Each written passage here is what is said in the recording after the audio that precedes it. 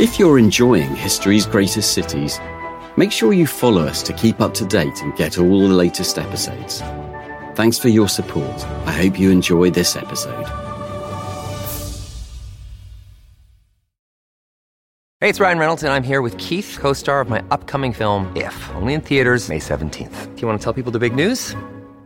All right, I'll do it. Sign up now and you'll get unlimited for $15 a month and 6 months of Paramount Plus Essential Plan on us. MintMobile.com/switch. Upfront payment of $45 equivalent to $15 per month. Unlimited over 40 gigabytes per month. Face lower speeds. Videos at 480p. Active Mint customers by 531.24 get 6 months of Paramount Plus Essential Plan. Auto renews after 6 months. Offer ends May 31st, 2024. Separate Paramount Plus registration required. Terms and conditions apply if rated PG. Take something iconic like the all-electric 2024 Fiat 500e. Add something electrica. Bring the swagger. And an Italian icon is remixed and ready to drop with its available premium JBL audio system. Tap the banner to learn more. Fiat is a registered trademark of FCA Group Marketing SPA. Used under license by FCA US LLC. Hello, and welcome to the History Extra podcast mini-series, History's Greatest Cities, exploring Europe's most beautiful, intriguing and historically significant cities. I'm Paul Bloomfield, travel writer and history fan, and in each episode of this series, I'll be virtually roaming the streets and sights of a great metropolis in the company of an expert historian guide. Together we'll delve into origin myths and uncover stories of shifting populations, conflicts and culture, wealth and weakness. And we'll visit key locations that reveal fascinating insights into the people and events that shape the modern city. Today, I'm delighted to be joined by Shushma Malik, Onassis Classics Fellow at Newnham College, University of Cambridge. Shushma has a deep knowledge of Roman history and is also a writer and presenter. She has written about and discussed ancient Rome for publications such as BBC History magazine and on programmes including BBC Radio 4's In Our Time. Her book, The Nero Antichrist, Founding and Fashioning a Paradigm, was published in 2020 by Cambridge University Press. So she's the ideal guide to lead us through the rise, fall and resurgence of this remarkable city. Together we'll visit awe-inspiring monuments dating back to the days of the Republic and the Roman Empire, as well as medieval marvels and some more modern but equally fascinating landmarks. Along the way, we'll hopefully bust some ancient myths about Rome and the Romans. So Shushma, welcome and thank you for being with us today. Hello, thank you very much for having me. Rome, the founding myth of Rome, is perhaps the most famous of any city. Can you briefly recount the legend of that founding and also the historical truth about the city's birth? So Rome was apparently or allegedly founded by twin brothers, Romulus and Remus. So this is the story of the mythological foundation of Rome, where these brothers are from outside the city, are destined to be kings, but actually have quite a fraught relationship between the two of them when deciding who should become king. So they both decide that they're going to go and read the omens from different hills in what will become Rome. So the Palatine Hill and the Aventine Hill. And out of this, Romulus claims to have seen the better omens and claims kingship. The two sides then fight and Remus is killed. And that is the quite fraught story of the founding of Rome in terms of an event of quite disturbing fratricide, really. And in terms of the historical truth of this, of course, it's a myth. It's a founding myth of how Rome managed to get its first king, essentially, because it was founded as a kingdom rather than what we might think of it as a republic or an empire. But actually, around the sort of time that people envisage Romulus to have founded Rome, so this is the 8th century BCE, we do have also evidence of some early settlements, Iron Age settlements in Rome, and these take the form of things like small burial sites and different developments in terms of what could possibly be sort of housing and huts and that kind of thing. That's great. And is there anything that can be seen by visitors relating to that period now, or is that all long gone? Yeah, so if you go up onto the Palatine Hill, you can see, well, you'd go up onto the Palatine Hill, first of all, to see things that were built by Augustus and other emperors. But actually, if you go over to one particular side of it, which is quite well signposted, there are still archaeological excavations going on, which could have been part of that Iron Age settlement. We think of Rome, obviously, we think of the empire, and before that, the Republic. How did the Republic start? What was the background to that? And how did Rome develop after that? So we have the kings for the first part of Rome's history. We have 7 kings, and the last of those kings was a man named Tarquinius Suburbus, or Tarquin the Proud, as we might know him. And he was a tyrannical king. He wasn't supposed to have been a particularly successful king in terms of fairness and so forth. And he had a son named Sextus Tarquinius. And Sextus Tarquinius, the son, was in sort of a group of aristocrats in Rome. One night they were at dinner in the house of a man named Tarquinius Collatinus, and Sextus Tarquinius sort of took a liking to Tarquinius Collatinus' wife, whose name was Lucretia. When he then waited until he knew that of an occasion where Tarquinius Collatinus was going to be out, he then went over to Tarquinius Collatinus' house and forced Lucretia to have sex with him. So this is what episode known as the Rape of Lucretia. So this, again, the incredibly disturbing episode in Roman history, caused the expulsion of the kings. So at that point, Tarquinius Superbus and his family were expelled from Rome, and we get the foundation of the Republic, which is based in the idea that no one person should have complete power. So you have 2 consuls and not 1 king. We already had a Senate. The Senate had been founded by Romulus, in fact, but the idea of the 2 consuls rather than the 1 king was very important. So at this stage, how large was Rome, and how did it develop politically and geographically over the following centuries of the Republic? So Rome was still relatively small at this stage when we consider what Rome was going to become with hindsight, as it were. So we started to get stories of expansion during the kings. So Romulus, for example, expanded into surrounding territory. Again, another particularly horrific story to do with this abduction of Sabine women is part of that story as well, because Rome needed women in order to populate. But really, at this point, Rome is still very much in one particular part of Italy, as we call it now. During the following centuries of the Republic, it's going to expand hugely, first out into Italy, into further parts of Italy, but then also into other parts of the Mediterranean. So most famously with its wars against Carthage, which was another big empire, and then also its wars against the Macedonians as well. So it's going to expand sort of south and west into North Africa and Spain through the wars with Carthage, but then also out into the east as well. And of course, while it was gaining power around the Mediterranean, really, Rome, the city, was developing as well. And there are some sites in Rome itself that survive today that can tell us a bit about that, aren't there? Yes, absolutely. So one of the things that we see in Rome is as we get these victorious generals, so the people in charge of leading these wars, conducting these wars, not just one person, but often there'd be one who sort of took the glory, as it were, at the end of a battle or at the end of a war.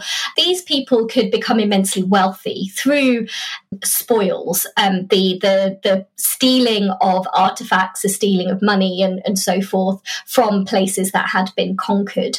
And that money then comes back to Rome, both in terms of artworks and sort of financial assets, but also in terms of people. So people sold into enslavement is another way that a lot of this money entered the city. And we then get buildings being built as a result of this. So if we think of temples in the Roman Forum, for example, quite a few of these we can see as associated with different parts of Roman conquest. So, for example, the Temple of Castor and Pollux, one of the very early ones, is associated with an early battle that the Romans had against other Italians. So obviously the history of Rome has been really marked by a number of conflicts, external conflicts and internal conflicts, and the end of the Republic was no different. We know of this very powerful general, Julius Caesar, What was his role in the development of Rome and what happened after that? So Julius Caesar is very famous, of course, for the politics of the late Roman Republic. He wasn't alone. There are other key figures in this period, such as Pompey is another one, who had vast amounts of money, partly, again, through the expansion of the empire into the east, which he was in charge of in any case. So these were two very, very wealthy men, and you see that in the imprint of the city. So one of the things that you can go and visit when in Rome is the remains of the Forum of Julius Caesar, which Julius Caesar started during his lifetime, but was in fact finished by his adopted son, Octavian, as he was then. And you can see the sorts of buildings that Caesar had envisaged for Rome and for the Forum, but also importantly, he expanded out the Forum into another area because, of course, because of all of the different temples and other monuments being built, the Forum got quite densely occupied, during this period of Rome's expansion. As you'll see from visiting, there's a lot of different layers of ancient Roman history to see there. So Julius Caesar did have to demarcate some space out for himself, as Octavian would too. But we also have another great site, which unfortunately doesn't remain, which was built by Pompey, which was his huge theatre. And this is famous, of course, because it was in a part of Pompey's theatre, in a temple attached to Pompey's theatre, that Julius Caesar was assassinated. And of course, that marked another shift in the fortunes of Rome. So we're talking now around the turn from BC to AD, roughly speaking. What happened politically and what followed Caesar's assassination? So as we turn, as you say, from BC into AD, we've had the death of Julius Caesar in 44 BCE. And after that, there's a period of civil war, as we might call it. We have new rising figures, so Octavian, who is the adopted son of Julius Caesar, but also Mark Antony, who had been one of Caesar's close allies. And that period sees a pact between the two and then a power struggle between the two.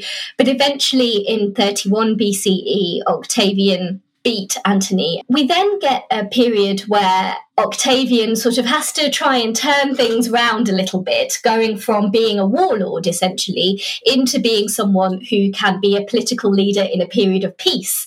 And of course, those two things are quite different. So in 27 BCE, we see him awarded the title of Augustus by the Senate. So that's where we get the first emperor, and the Emperor Augustus comes into power. And we have then quite a long rule under Augustus. He rules until 14 CE or AD. And during that time, he was able to build. So this really does, again, play out in the physical landscape of Rome.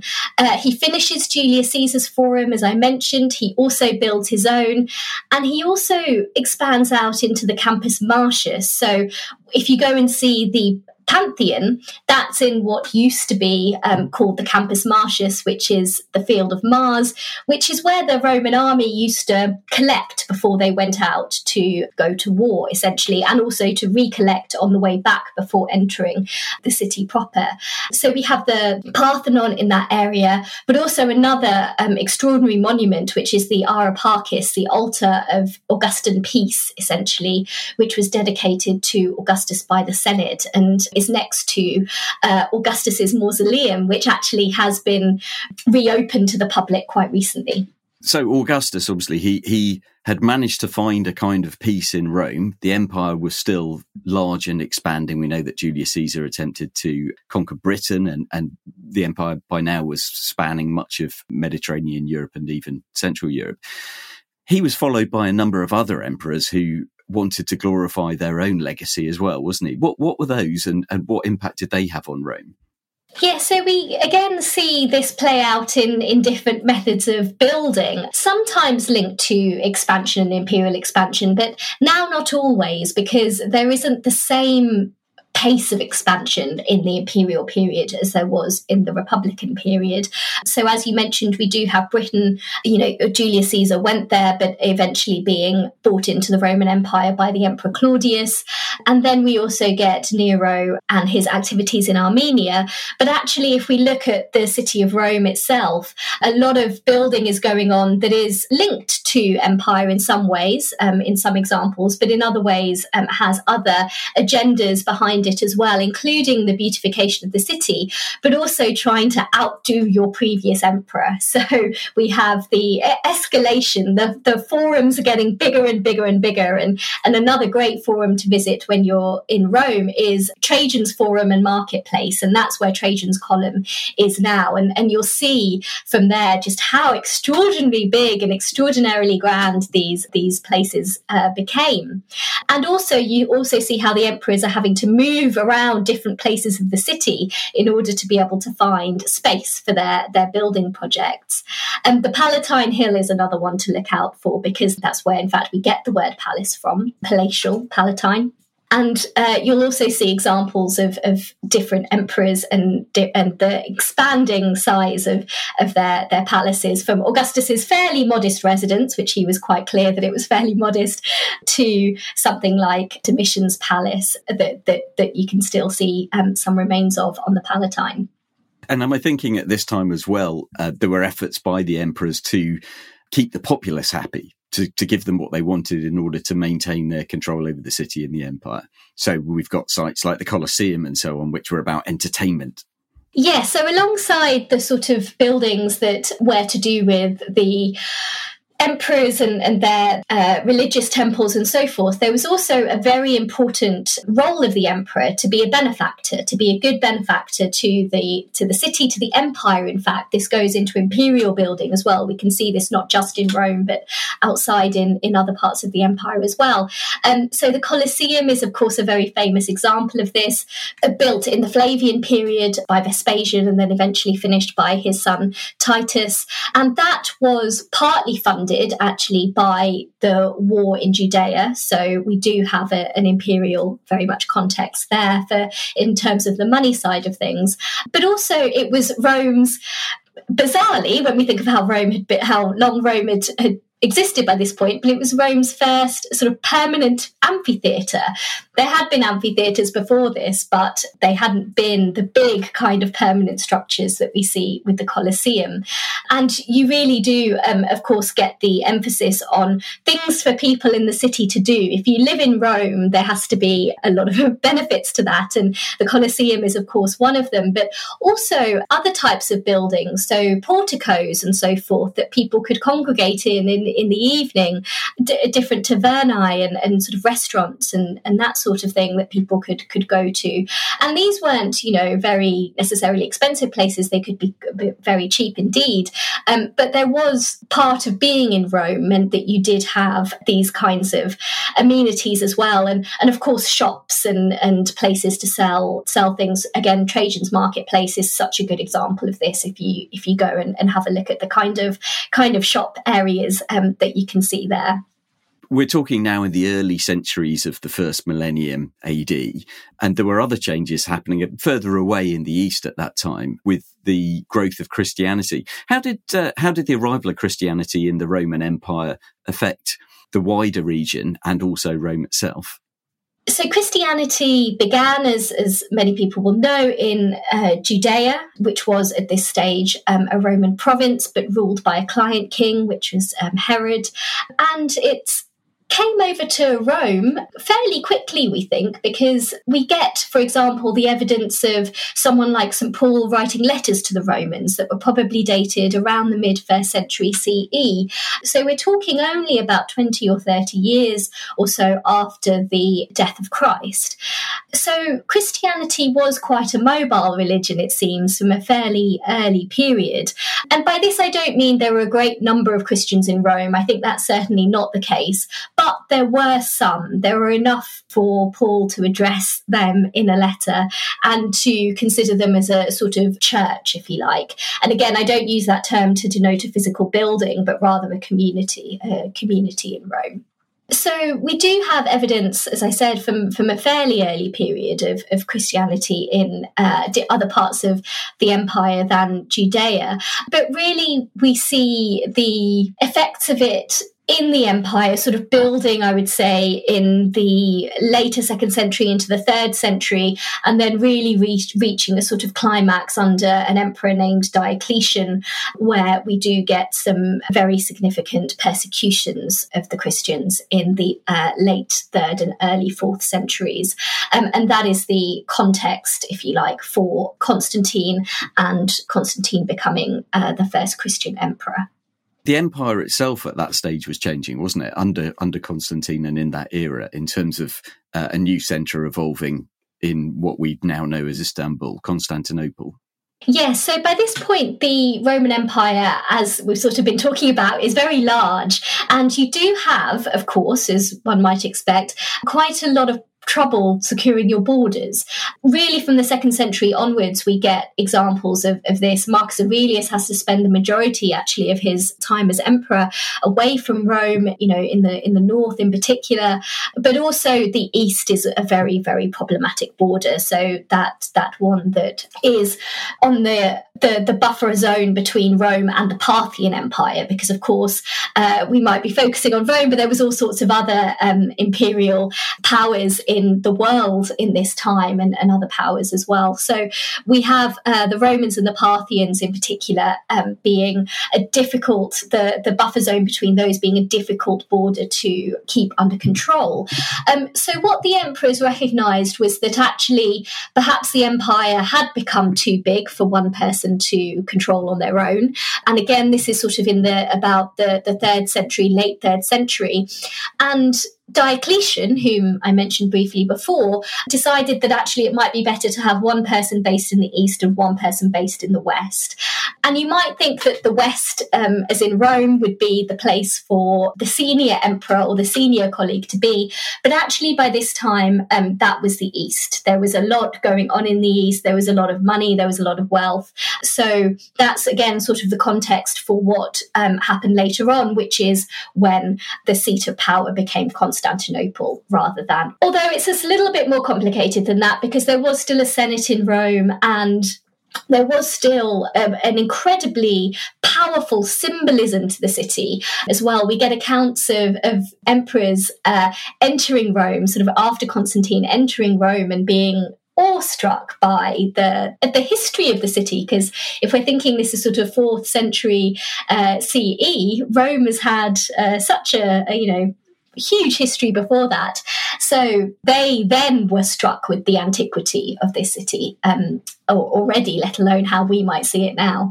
And Rome famously suffered attacks. Can you tell us a little bit about what impact that had on Rome and what happened after those?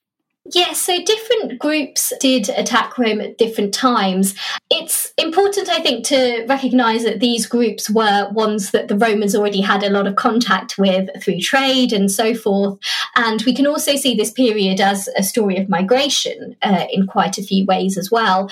But there was an attack on Rome, the city, that happened in 410 CE that was quite monumental because of the symbolism, again, of attacking the city of Rome. Not since actually 390 BCE had Rome been attacked, had the physical city, I mean, the empire, of course, but the physical city of Rome been attacked. Not even had Hannibal, the famous Carthaginian adversary of Rome, he had not even managed to make it into the city. He had been in Italy, but not the city of Rome. So there was a huge symbolic power to the idea of invaders being in the city. And that is what happened in 410. And then eventually sort of we see over the century after that, the shifts in power, the shift of the seat of power more firmly to the east and what we now call the Eastern Roman Empire, or more popularly, I think, probably the Byzantine Empire. So Rome obviously had a bit of a downtime, if you like, after that sort of early 5th century in terms of its influence in the empire as a whole. How did that change over the following centuries? Obviously, we know now Rome is the capital of Italy and it's a large, thriving city. What happened over the following centuries after that attack in 410? Yeah, so after the attack in 410, we do obviously see the idea of political power being moved away from Rome, the idea of what the empire looks like changing quite significantly to focus much more on the East. But I guess the one thing that is still in Rome is that it is the seat of the papacy, so a different kind of power, the head of what we call the Catholic Church, but still being present in Rome.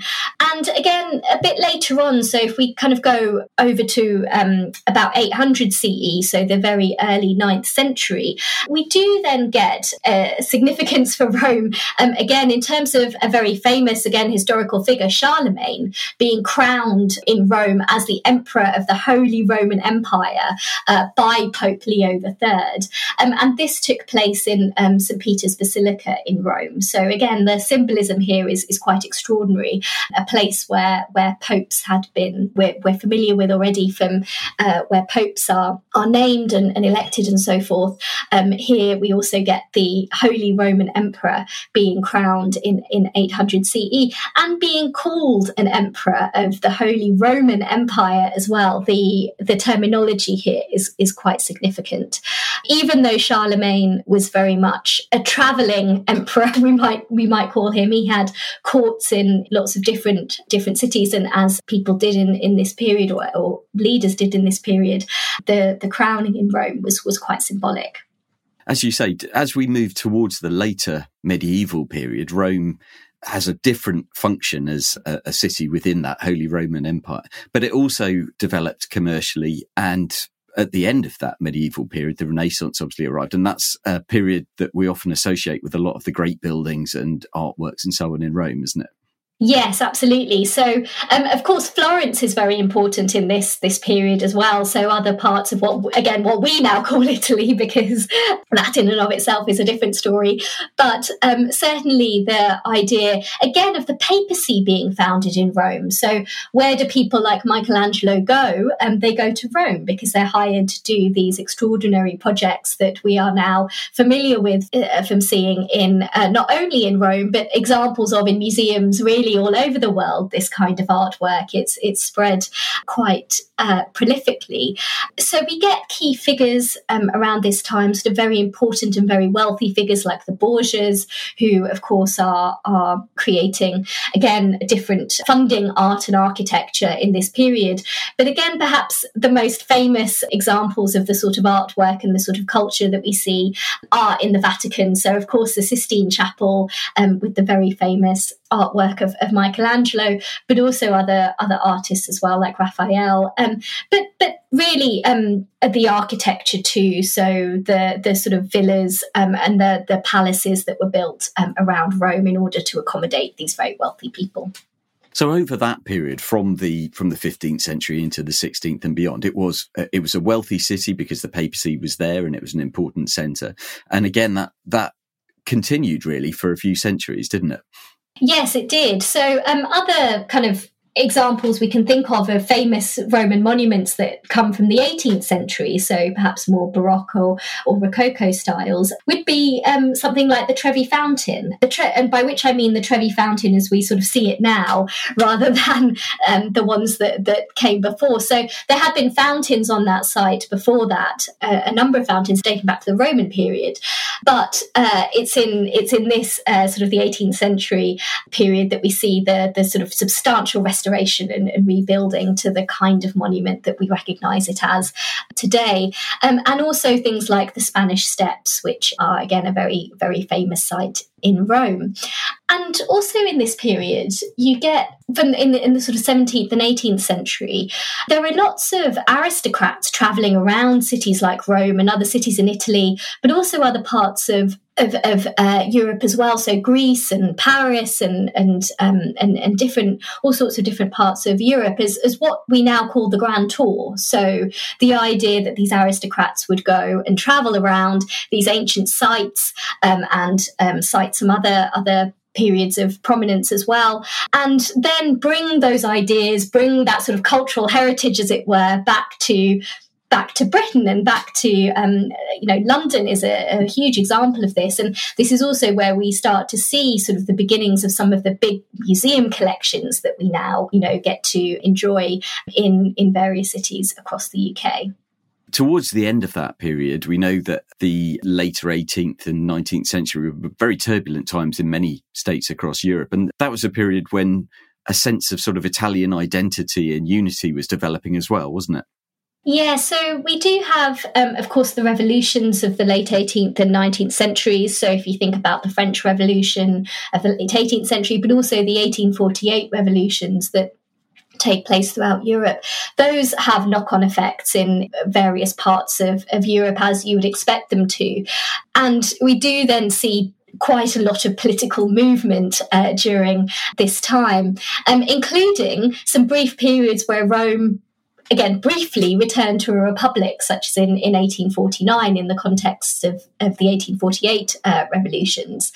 But really, some of the famous names we might know from this period are emerging during this mid-19th century period as well. So Giuseppe Manzini and Giuseppe Garibaldi, who both held offices in that Republic of 1849, and were also, of course, key figures in the unification of Italy, or Risorgimento, which occurred through the 1860s and early 1870s, which essentially created the Kingdom of Italy. Rome, though, was not immediately its capital. That was first Turin and then Florence before Rome became the capital in the 1870s. So by the turn of the 20th century, we had a unified Italy, and Rome, this ancient city, was experiencing some tumult, as was the rest of Europe throughout the first half of the 20th century. What was happening in Rome at that time? So Rome was quite important, again, in the 20th century because of the context of Mussolini in particular. Mussolini sort of saw himself as a new Emperor Augustus. His focus was quite solidly on building back the glory of Rome through, the fascist state.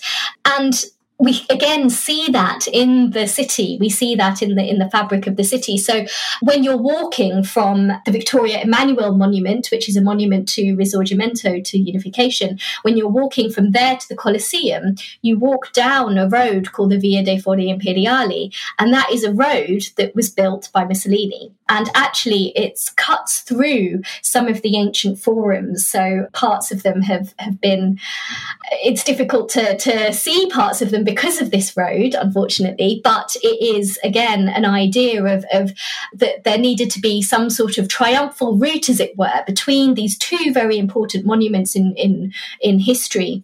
That was a sort of, again, symbolic way of showing Roman power, and having this road through the forums is very much, again, part of the fascist imprint, Mussolini's imprint on the city. And obviously, after the end of the Second World War, when the Italian fascists was defeated, there was a period when Europe was rebuilding itself, and then Rome and Italy had a resurgence as a sort of artistic sporting centre, didn't it? Yeah, so Rome became a republic again in 1946 in the aftermath of the war. And again, we have things like the Olympic Games being held there in 1960. And again, the building that comes along with that. I think we're probably all very familiar with that kind of story now as well. There was still political turmoil in various parts of Rome's 20th century history as well, even later 20th century history. But certainly we also get the idea of Rome being a tourist site in perhaps a slightly different way. So we've talked about the Grand Tour and the Grand Tourists and so forth, but perhaps the widening out of Rome in terms of its music culture, its fashion culture, and again, as you mentioned, its sporting culture as well, is building in this period. So I think, as you explained very eloquently, Rome today is a real palimpsest, isn't it, of sites from so many different eras, starting from, if you like, the 8th century BC to today. And we've talked a bit about some of the major sites that most visitors will want to see, like the Colosseum and the Roman Forum. I'd like to ask you to pick 5 sites that you think bring a new aspect of Rome's history to visitors, if you can pick just 5? Sure. It's a difficult task, but I think I've managed to narrow it down to 5. We're on that subject of the layers of history. It's such an important part of Rome. I think it's you see it everywhere. You see it with the modern shops, and then the ancient sites, but also the medieval and the Renaissance, and all of those different stages of Rome that we've been talking about, all layered on top of each other. And we actually have an example of this also in one building, which is the Church of San Clemente on the Via di San Giovanni in Laterano. The Church of San Clemente was built in 1108. But what's really fascinating about this building is that it's layered. So below the 12th century church, there's another church dating from the 5th century. And below that, there are 2 Roman buildings from the late 1st century. And one of these buildings contained a temple to the cult of Mithras, known as the Mithraeum, which we see examples of in other parts of the Roman Empire, including in Britain, as an example of a Mithraeum in London. And also, of course, on Hadrian's Wall, because this was a popular cult with the Roman army in this period. So in this one building, you can see layers from different parts of Roman history by going down and by seeing all of the different parts of it. And you really can get a sense of how the city is built one on top of the other, from the bottom of the Roman houses through to the 5th century church and then up to the 12th century church. My next one is the tomb of Caecilia Metella, and this is on the Via Appia, because again, it's a great monument. It's an incredible funerary monument. It's absolutely huge. It consists of a cylindrical drum that's 11 meters high, but it also, I think, reaffirms the status of women in Rome, so aristocratic women as well. So this is a very well-connected woman. I'm absolutely not saying all women got tombs like this, but she was Caecilia Metella. The inscription on the tomb tells us was the daughter of a Quintus Caecilius Metellus Creticus, and she was also the wife of someone named Crassus. And this tomb probably dates to the late 1st century BCE, and Caecilia's father was probably the consul of 69 BCE. And the husband, Crassus, may have been the Marcus Licinius Crassus, who was consul in 30 BCE. And he is the grandson of that famous Crassus that we might know of from the first triumvirate. So the history of who she is fascinating in terms of the tomb, but also inside of it, there is a collection of inscriptions and sculptures in the walls of the courtyard that are very much worth having a look at as well. And also, again, we get more layering because in the late 12th century, the tomb was used as part of a fortress built by the Caetani family. So you also have the different parts of this huge structure that still remain. My third one is connected to trade, so a different part of sort of the Roman experience, if you like, the ancient Roman experience, and that's Monte Testaccio. So Monte is a mountain in a part of Rome known as Testaccio, but the Monte Testaccio is no ordinary mountain. It's a mountain made of amphorae, and you're probably used to seeing amphorae in museums. They're those pottery jars used to store goods and to transport them around the Roman Empire. So all sorts of things from grain to olive oil. It's very little ones, very little pots might contain much more expensive goods like perfumes and so forth. But archaeologists have discovered millions of these smashed amphorae in this artificial mountain, I suppose we would call it, Monte Testaccio. But there's actually a bit more to the story than just thinking of this as a rubbish heap for these pots. It's mainly made up of, or the layers that have been excavated so far are mainly made up of olive oil amphorae.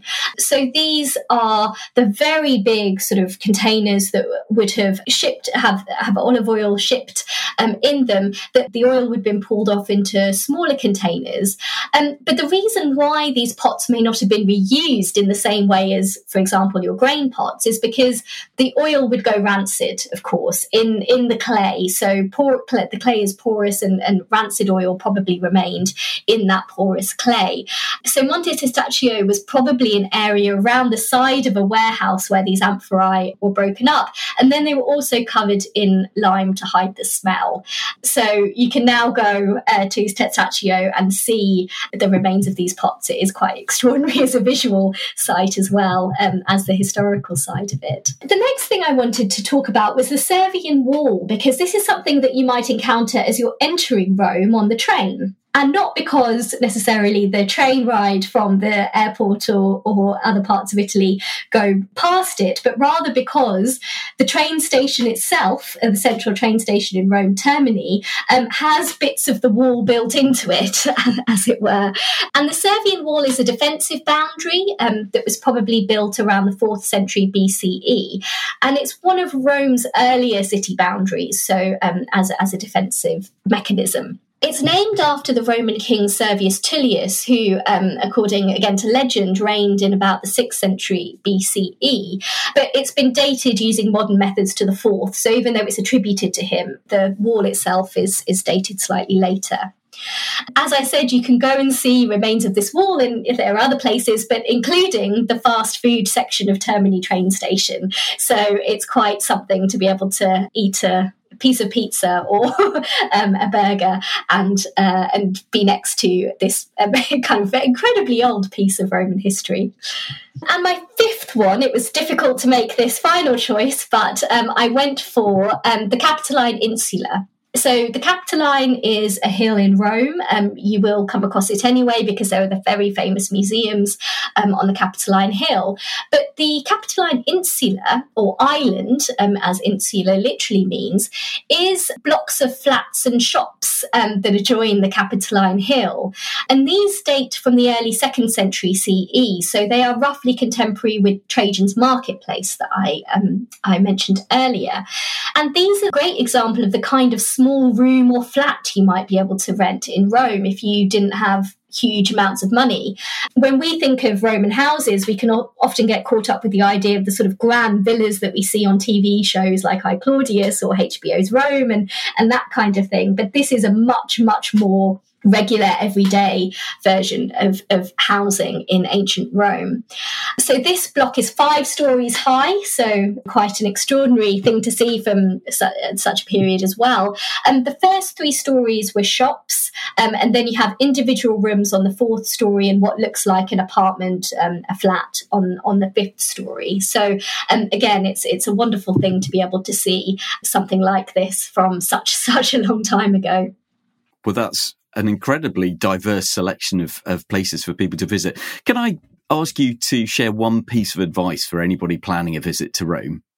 So this might seem obvious because hopefully you will do this anyway, but walk around Rome at night. It is one of the most beautiful cities lit up at night.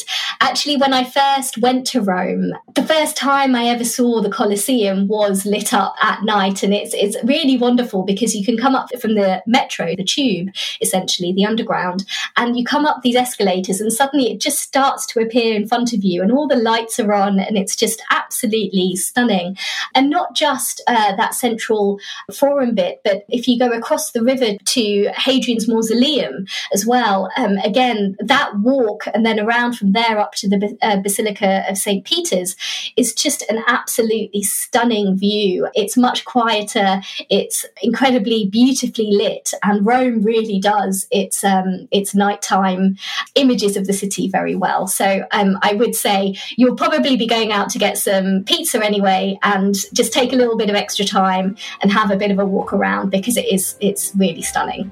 That sounds extraordinarily tempting. Thank you, Shushma. That was Shushma Malik. Her book, The Nero Antichrist, Founding and Fashioning a Paradigm, published by Cambridge University Press, is available now. Thanks for listening. This podcast was produced by Jack Bateman. A collision between a Chinese jet and an American spy plane.